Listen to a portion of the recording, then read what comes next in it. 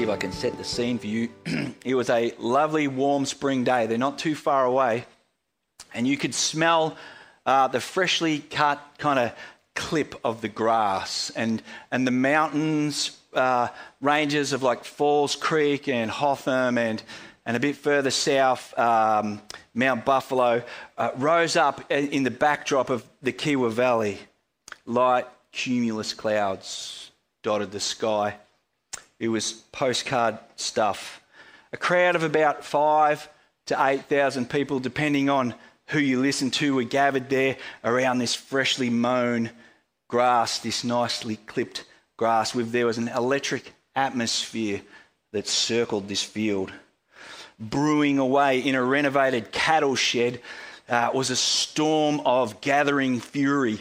21 men preparing to go into war for the next 2 hours. On the line was the TDFL 2000 Seniors Premiership.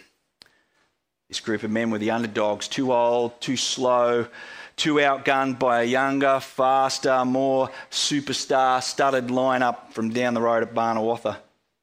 The verdict was in. All the local papers, all the local radio stations convinced that Yackandandah could not win the 2000 TDFL flag.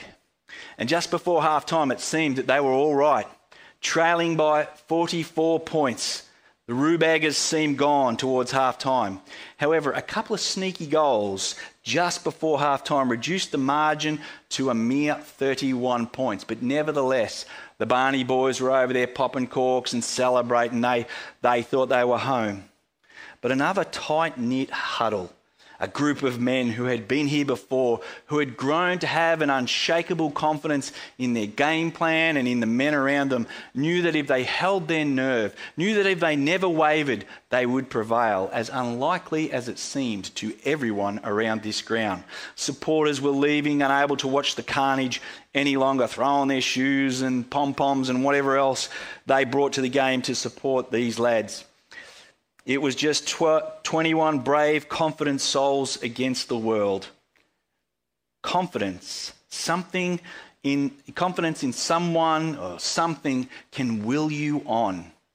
When those around you see no signs of life, see no hope for the future, see no point in your presence, confidence, an unshakable conviction. For us, it was in our game plan and in the lads who were around us. A commitment, a confidence to each other would see one of the greatest comebacks in TDFL history as Yackandandah rolled over the top of Barnawatha to win by a comfortable 11 points. Monday morning, the papers would report Coach Ross Headley told humbled outlets that not once did the boys lose confidence. It's a self-indulgent story, but it's one of my favourites because I'm in it. But because despite all appearances, despite what everybody else saw, we had a confidence. We were confident about our game, confident about each other, and we knew that if we stayed in that, if we stayed there and didn't flinch, it would stand up. Confidence, an unshakable certainty in something or someone will allow you to win a game of football, but in life, it will allow you to live unashamed and unafraid. As you face whatever situations and circumstances that you find yourself in, a marriage, a job, school, maybe even persecution over your faith. But it must be a confidence in something worthy of that trust. Well, Luke wrote this gospel of Luke, with that purpose in mind, that you would encounter Jesus and find in him an unshakable confidence for your soul, an unshakable confidence in which to do life. The Christian life is confidence in Jesus, in what his claims are, in what the promises are that he has made. Confidence that his life, death, and resurrection are God's game plan for the salvation of humanity. This confidence forms the conviction to live a faith that is unafraid and unashamed. in today's passage, Jesus addresses his disciples to press on them that their confidence needs to be in what Jesus has to say about God and about our relationship with him. Confidence in Jesus' teaching here enables us to live unashamed and unafraid in our approach to our faith and how we live in the world. Luke has been recording, and we've been going through it, this escalating tension between Jesus and the religious leaders. And at the same time, there's a rise of notoriety about Jesus between him and the crowds. The road to Jerusalem that Jesus has been on since back in Luke 9:53, where he turned his face towards Jerusalem, has become a road of increasing danger and threat with the relationship with the religious leaders and increasing notoriety with the crowds.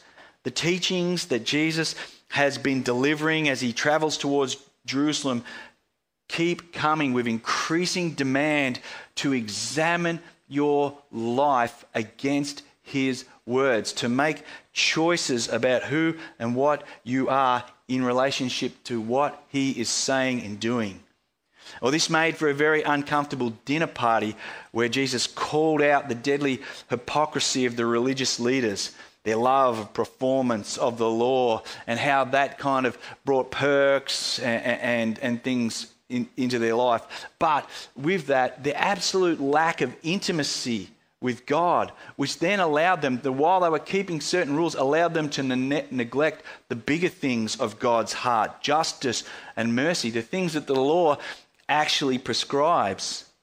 Well, if the religious leaders hadn't choked on their food, they were preparing in their hearts to make Jesus the next course to be devoured. Luke tells us that after this dinner party back in chapter 11, that the scribes and the Pharisees began to press Jesus hard, to provoke him. Sean spoke about it last week, to speak many things, lying in wait for him, to catch him out in something that he might say. The temperature on the road to Jerusalem has risen. And now to be in association with Jesus, to be one of his followers, and not just one of the curious spectators, is becoming a costly association. Choices around following Jesus now seem to be a little bit life and death. Jesus, aware of this, now turns to his disciples with a framework for confidence.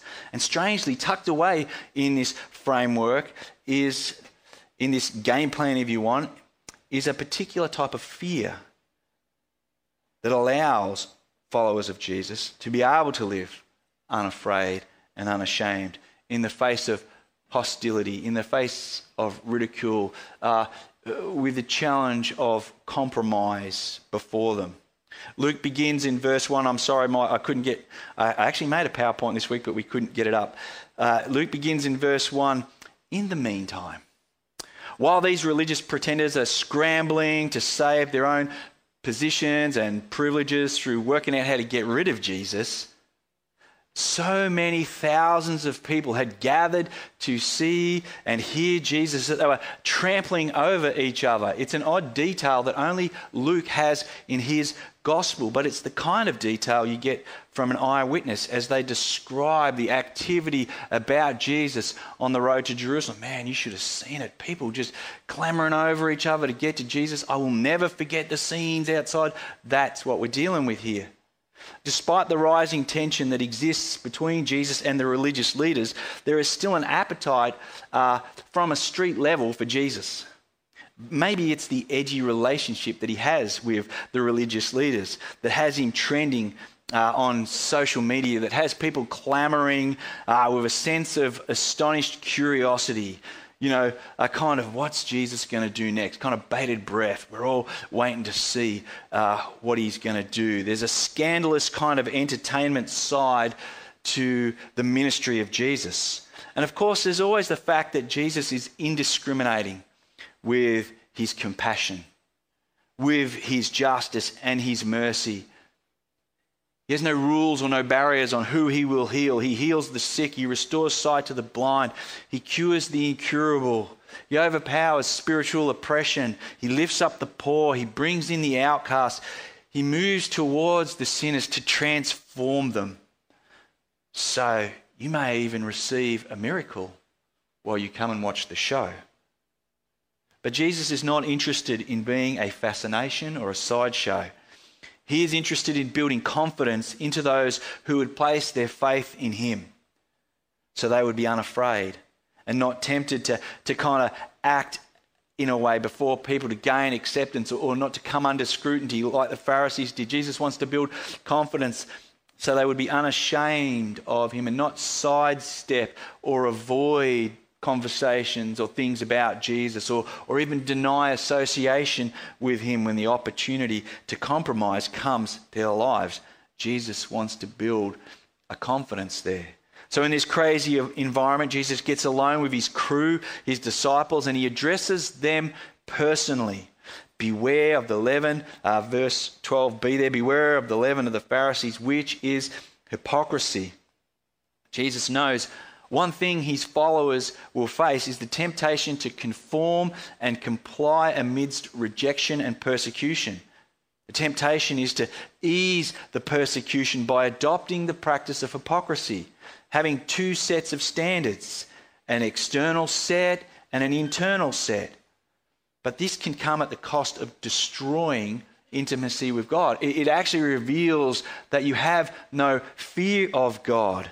It actually shows that you lack trust in Jesus. It is living a divided life where Jesus is Lord of your language, but a spectator over your soul. It reveals that you fear people more than you fear God, which Jesus is going to say is just crazy. Jesus' use of leaven or yeast as a metaphor for how hypocrisy works would have been a little bit more familiar to his audience than it is to us now. Not many of us still make our own bread, unless you've got a Thermomix. I imagine you're still having a crack at it, but not too familiar with how leaven or yeast is this little powerful but small ingredient that transforms the whole batch of dough. Kind of gives the dough a life, if you like, an expression. The Bible, in the Bible, it is a common image for something small that spreads silently, almost secretively, but ultimately pervasively. And Jesus will use it positively in Luke 13, we should be there March next year, to describe the kingdom of God. However, its Old Testament background, its usual use is often a negative one, often relates to sin. Phil Ryken points out that Jesus' use of it here is to describe hypocrisy, the reality gap between the outward appearance of godliness that we kind of like to polish up and the sinner that lives inside. Living with allowing that reality or lack of connection there can grow in us like yeast in a dough. Jesus is saying to the lads, be careful where you place your confidence. In accolades of the crowd or over a relationship with me. Don't let that seep into you. Don't let your hearts become divided around where you place your loyalties. Don't let it creep into you as yeast does. A double life is destructive to your soul. And not only that, or because of that, it's an empty security and actually ignores the fact that God sees all. Beware, guard your heart against this. Spiritual hypocrisy is easier than you think.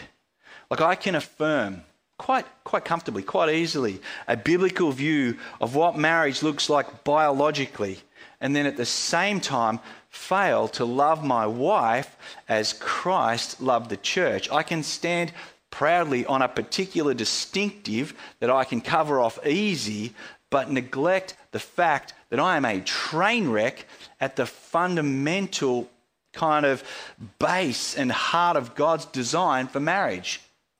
Easy enough to do.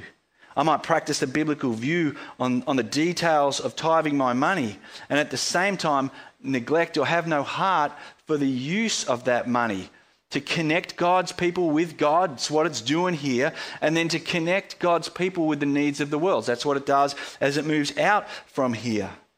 So rather than being joyfully generous, I am controlling and measly, and I manage it myself. I might say I'm a follower of Jesus and roll through the Lord's Prayer every morning and yet hold a grudge against someone. I might pray, give us this day our daily bread, and then go and place my security in my bank account, in my job, in my assets. God is not my practical confidence and security. I am. Spiritual hypocrisy also creates all kinds of divides because the hypocrite has to justify and judge all the time in order to feel approved. So it kills relationships. It closes down hospitality and it isolates you. It leaves you insecure and fearful. The hypocrite essentially says, I can manage God. There's no fear of God. There's no awe of him in them. The follower of Jesus says, my heart needs managing. There's humble dependency and confidence. Jesus is saying, guard your heart here. Be on guard that you don't find yourself settling for religious practice while neglecting relational intimacy with God and your neighbour. Jesus is saying, be consistent. Have a good eye, as we looked at a few weeks ago. Make sure the light in you is good light. It's the only thing that will actually hold you in place, give you the confidence to stand. In verses 2 and 3, Jesus gives a negative evaluation, a warning of what will happen to the heart that allows hypocrisy to mature, to grow like yeast. It'll be found out. It will be made public. What is done in the recesses of a dark heart will be exposed by the light of judgment. And here Jesus begins to lift our eyes and our thinking from the idea that we are autonomous, self-governing, ethical beings to the fact that our lives are known and examined by God. By God from whom nothing is hidden. Here Jesus is cautioning us. All things, everything of the heart, everything of your life will one day be examined, will one day be made public. And while this is a negative picture, it also offers a great source of confidence. If you live an authentic life, if you keep hypocrisy in check, you can live unafraid. There is nothing to fear. And if you've ever wondered if justice will come to those who conceal evil in this world, here it is. Nothing is hidden. No one gets away with anything, so to speak. And Jesus makes this decent side jump from warning against hypocrisy, the hypocrisy of the Pharisees as something not to emulate but rather reject, to persecution that leads to death. And down in verse 12 we see that this will take place. You're going to be in public trials. This is a real reality. Jesus still speaking to the disciples now, but now he calls them friends, which is an expression of confidence in itself. This is pastoral. He continues as he speaks to his friends the themes of cosmic sovereignty of God and the limited power of humans. And note here that Jesus does not actually guarantee protection from death, but rather that God alone controls the final destiny of people and that people should fear him rather than those who can inflict physical death. Jesus, ever the realist, says, you may be killed by someone in a place of power, in this case religious leaders, but God's intimate grip and knowledge of you is not severed or disrupted by death. It is merely made permanent. Well, will they have the confidence to stand with Jesus, unafraid and unashamed? Or will they lack confidence in what Jesus has said? A confidence that Jesus says down in verse 9 leads to being welcomed into heaven by angels. What a lovely picture. Or a lack of confidence, being ashamed about Jesus, and in doing so, stepping into eternity. An eternity that Jesus describes here in this passage as hell. Or in verse 5, Jesus is constantly pressing us, all the way through this narrative, that choices about him matter. They are not inconsequential. The word that Jesus uses here to describe hell, Gehenna, is a word that would bring into the mind of his Jewish friends the Valley of Hinnom. Now, the Valley of Hinnom is a ravine that literally borders around the southwest of Jerusalem. And it was used at this time as a rubbish dump where waste material and dead criminals were disposed of and discarded. And it was usually on fire, sulfur and burning to control the smell and the build-up of the waste. Just burn it down to the ground.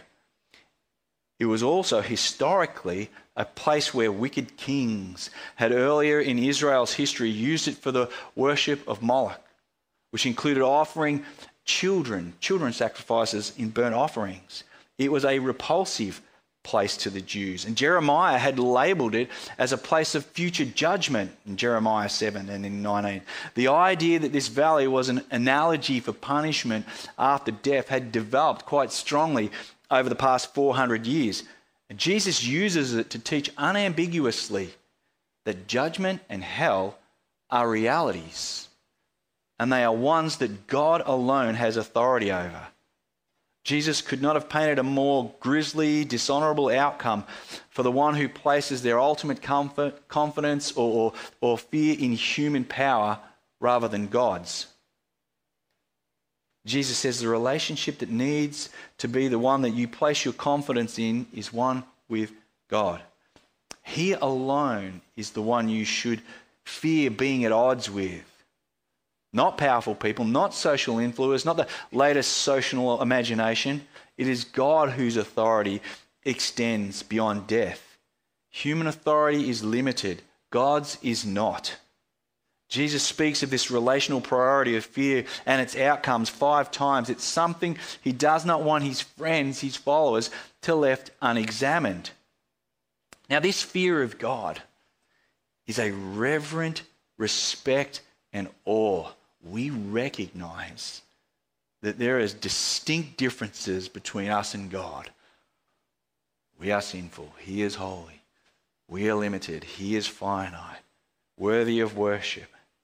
And that this God holds the power of eternal judgment. It's a fear of God that conquers all other fears, though, because the person who fears God fears no one else. This is not a fear that keeps you at a distance, but it is a fear that allows you to be drawn in because it shapes an approach to God that allows for intimacy, worship, and confidence. God can be approached, God can be known, but not carelessly, not flippantly. You can't manipulate him, and you are certainly not his equal. Friends, fear of God is what gives you eternal confidence. It's what allows you to be unafraid and unashamed of your faith. Fear of God and his presence brings an incredible comfort and confidence to the soul. Well, Jesus shifts the focus from God's sovereign and ultimate authority in judgment to God's sovereign and unlimited knowledge and presence as a confidence of his care for your soul. In verses 6 to 7, Jesus turns to the order of creation. He kind of looks out at the creation that God has put together. That even in that, even something that is pretty much worthless to people, a sparrow, which he says gets sold 5 for 2 pennies, are cared for by God. God has organized the cosmos to ensure that they have, even these worthless little sparrows, have everything they need.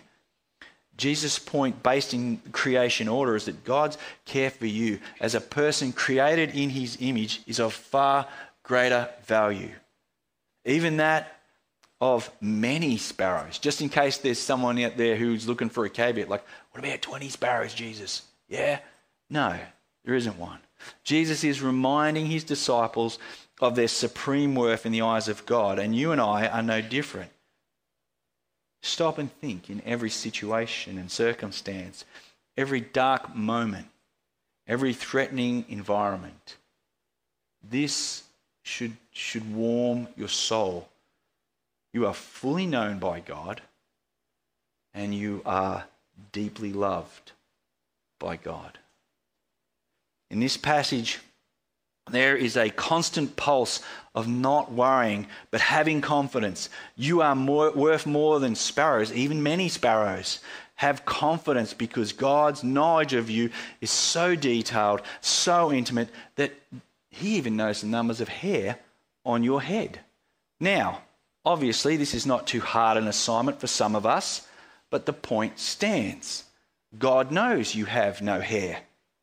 God knows that old age has seen a shift in appearance, that your genetic code has kind of let you down, if you like, or your genetic code has led you to having raven hair or red hair, thick hair or thin hair, loss of hair, no hair.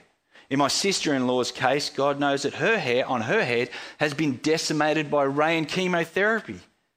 God knows about something as common and boring as the hair on your head is the point. The details of your life are intimately known by this God.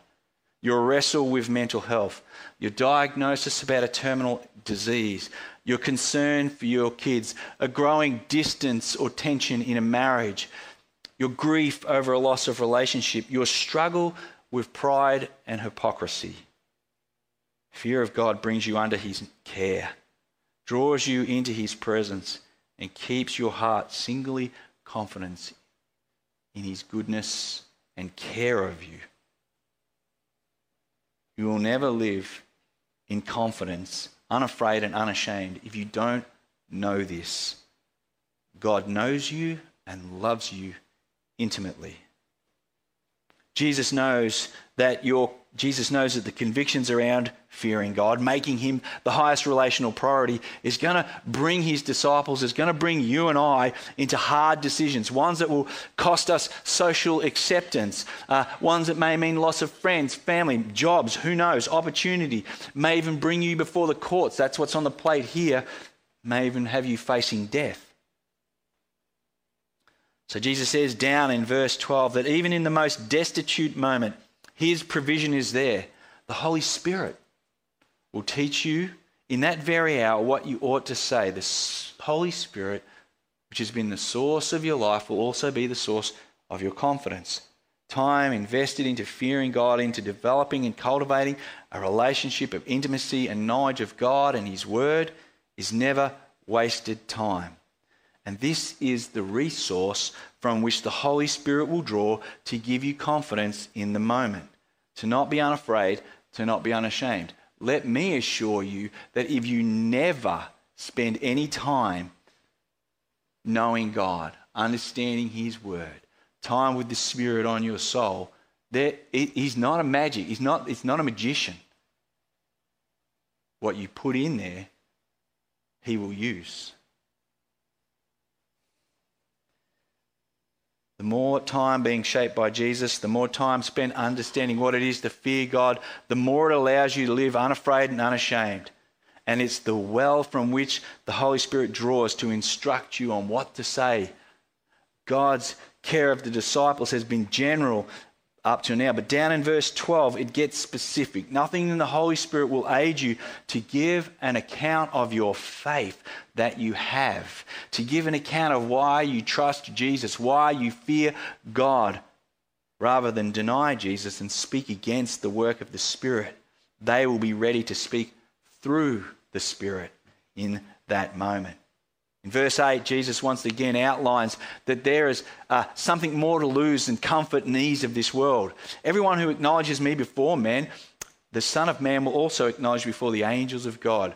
But the one who denies me before men will be denied before the angels of God. Again, here is a great confidence. Those whose lives have been ones that bear witness to the dependency on and fear of and an intimacy with a sovereign God. Those whose lives have been transformed and shaped by trust in Jesus as the Saviour of their souls will find those relationships intact eternally. Not even death can disrupt them. But those whose lives have placed their confidence elsewhere, have feared the hand of man rather than the heart of God, will find that death brings them into a judgment where their relational priorities, where their denial of the Son of Man will be honoured. Yeah, we don't know each other. You're dead right. it's important to note that this is not merely about a moment here or a moment there, but a life approach. It's also important to note that you can deny Jesus in more ways than just spoken words. The hypocrite can confess Jesus and yet deny his rule over their heart, deny what he wants to do there, how he wants to transform and shape the heart to be like his, to be like the Father's. Well, in verse 10, things kind of ratchet up a bit. Jesus warns of where a life of persistent denial leads. Now it seems that Jesus says there's this point of no return, and it's a chilling statement. You can have your opinions on Jesus and his claims, and him calling himself the Son of Man is one of those claims, as he does here. And it's a claim to divine authority. And Jesus links calling himself the Son of Man to being able to forgive sins. He links it to being able to be the one who ends suffering. And he links it to being the one who can transform sinners. You can speak against Jesus and what he has to say, but if you blaspheme the Holy Spirit, you've hit a point of no return. Now, debate exists on whether blasphemy of the Holy Spirit is attributing Jesus' work to the devil like happened back in chapter 11, or is it renouncing Jesus due to persecution, or is it the coming rejection of the message, the gospel that the apostles will speak, or is it persistently rejecting the message of the gospel and the work of the Spirit to apply that into your heart? And I think this last one, as it ties in the first one a little bit, is what is being spoken of here. Basically, Jesus knows that he is a hard pill to swallow. There's a lot to weigh up when it comes to what he has to say, the claims that he makes. And in Jesus' day, it was around scriptural legitimacy. Can a prophet come from Nazareth? Can a person claim to be God? Can he relate to God like a father? Does he have the same authority and power over humanity as God? Can a mere man forgive sins? These are the light matters that people were throwing around and having conversations about it. And some people are like, give me a break. I think he's a great teacher, a little edgy, but certainly authoritative. But the Son of God, too far. Jesus is saying, this is all fine, probably good at some level. You should be weighing up the evidence. You should be having conversations about me. There may even be a point in time where you say, no way, I don't buy into that crazy rubbish.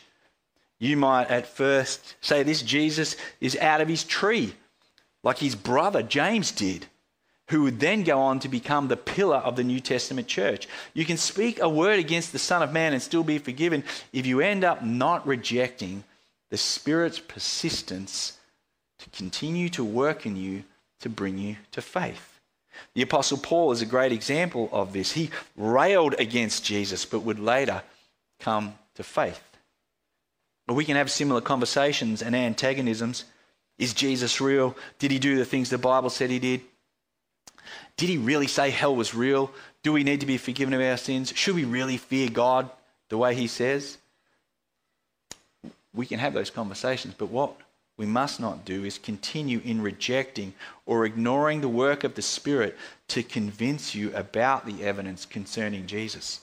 The role of the Holy Spirit, or one of the roles of the Holy Spirit, perhaps the first one, is a role of grace to convict of sin, to convince about Jesus. But once you have permanently refused to hear the witness of the Spirit, there is nothing more that can be done for you, it seems Jesus is saying. You can question who Jesus is, but the moment you perceive, the moment those questions lead you to see that Jesus is more than a normal man, that he is divine, that he is God in the flesh, that he has died for your sins, and he has risen back to life, something that is done in the power of the Holy Spirit, and that he does want to share that life with you. The moment that this is light in your soul and it warms your soul, that is the work of the Holy Spirit. Rejection of this work, of where the Holy Spirit brings you to, is spiritually fatal. That is what will not be able to be forgiven. Rejection of the Holy Spirit's work to bring your heart to fear God, to trust Jesus, to live unafraid and unashamed, to have a confidence placed in a God who is unlimited in his knowledge of you and unrestrained in his care of you. This is the greatest confidence a person can have. And Jesus is saying, don't ignore the offer. Let's pray.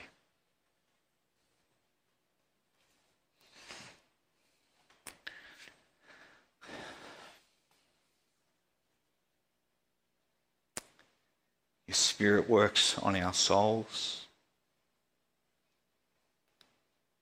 to convict us of sin, to bring us to truth, to bring us to a place where we go, yeah, I think this is real. I see this is real. I need Jesus in my life so that I can approach God with a fear that leads to intimacy, that I can see him for who he really is. A sovereign God who has authority over judgment and creation, and yet uses all of that authority to care for me intimately, to hold me in place.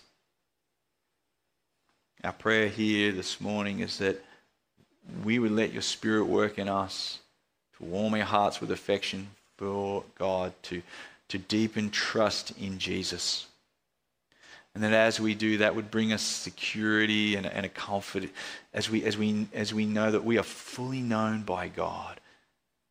That brings a confidence that we can move into a marriage and go in there and say, yeah, I got this wrong, but I know that it's not about me, but about where God is taking us. We can lose a job and know that that's not the end of the world. We can have a diagnosis of some kind of terminal illness and know that that is not the end of the world, that God is still with us in that.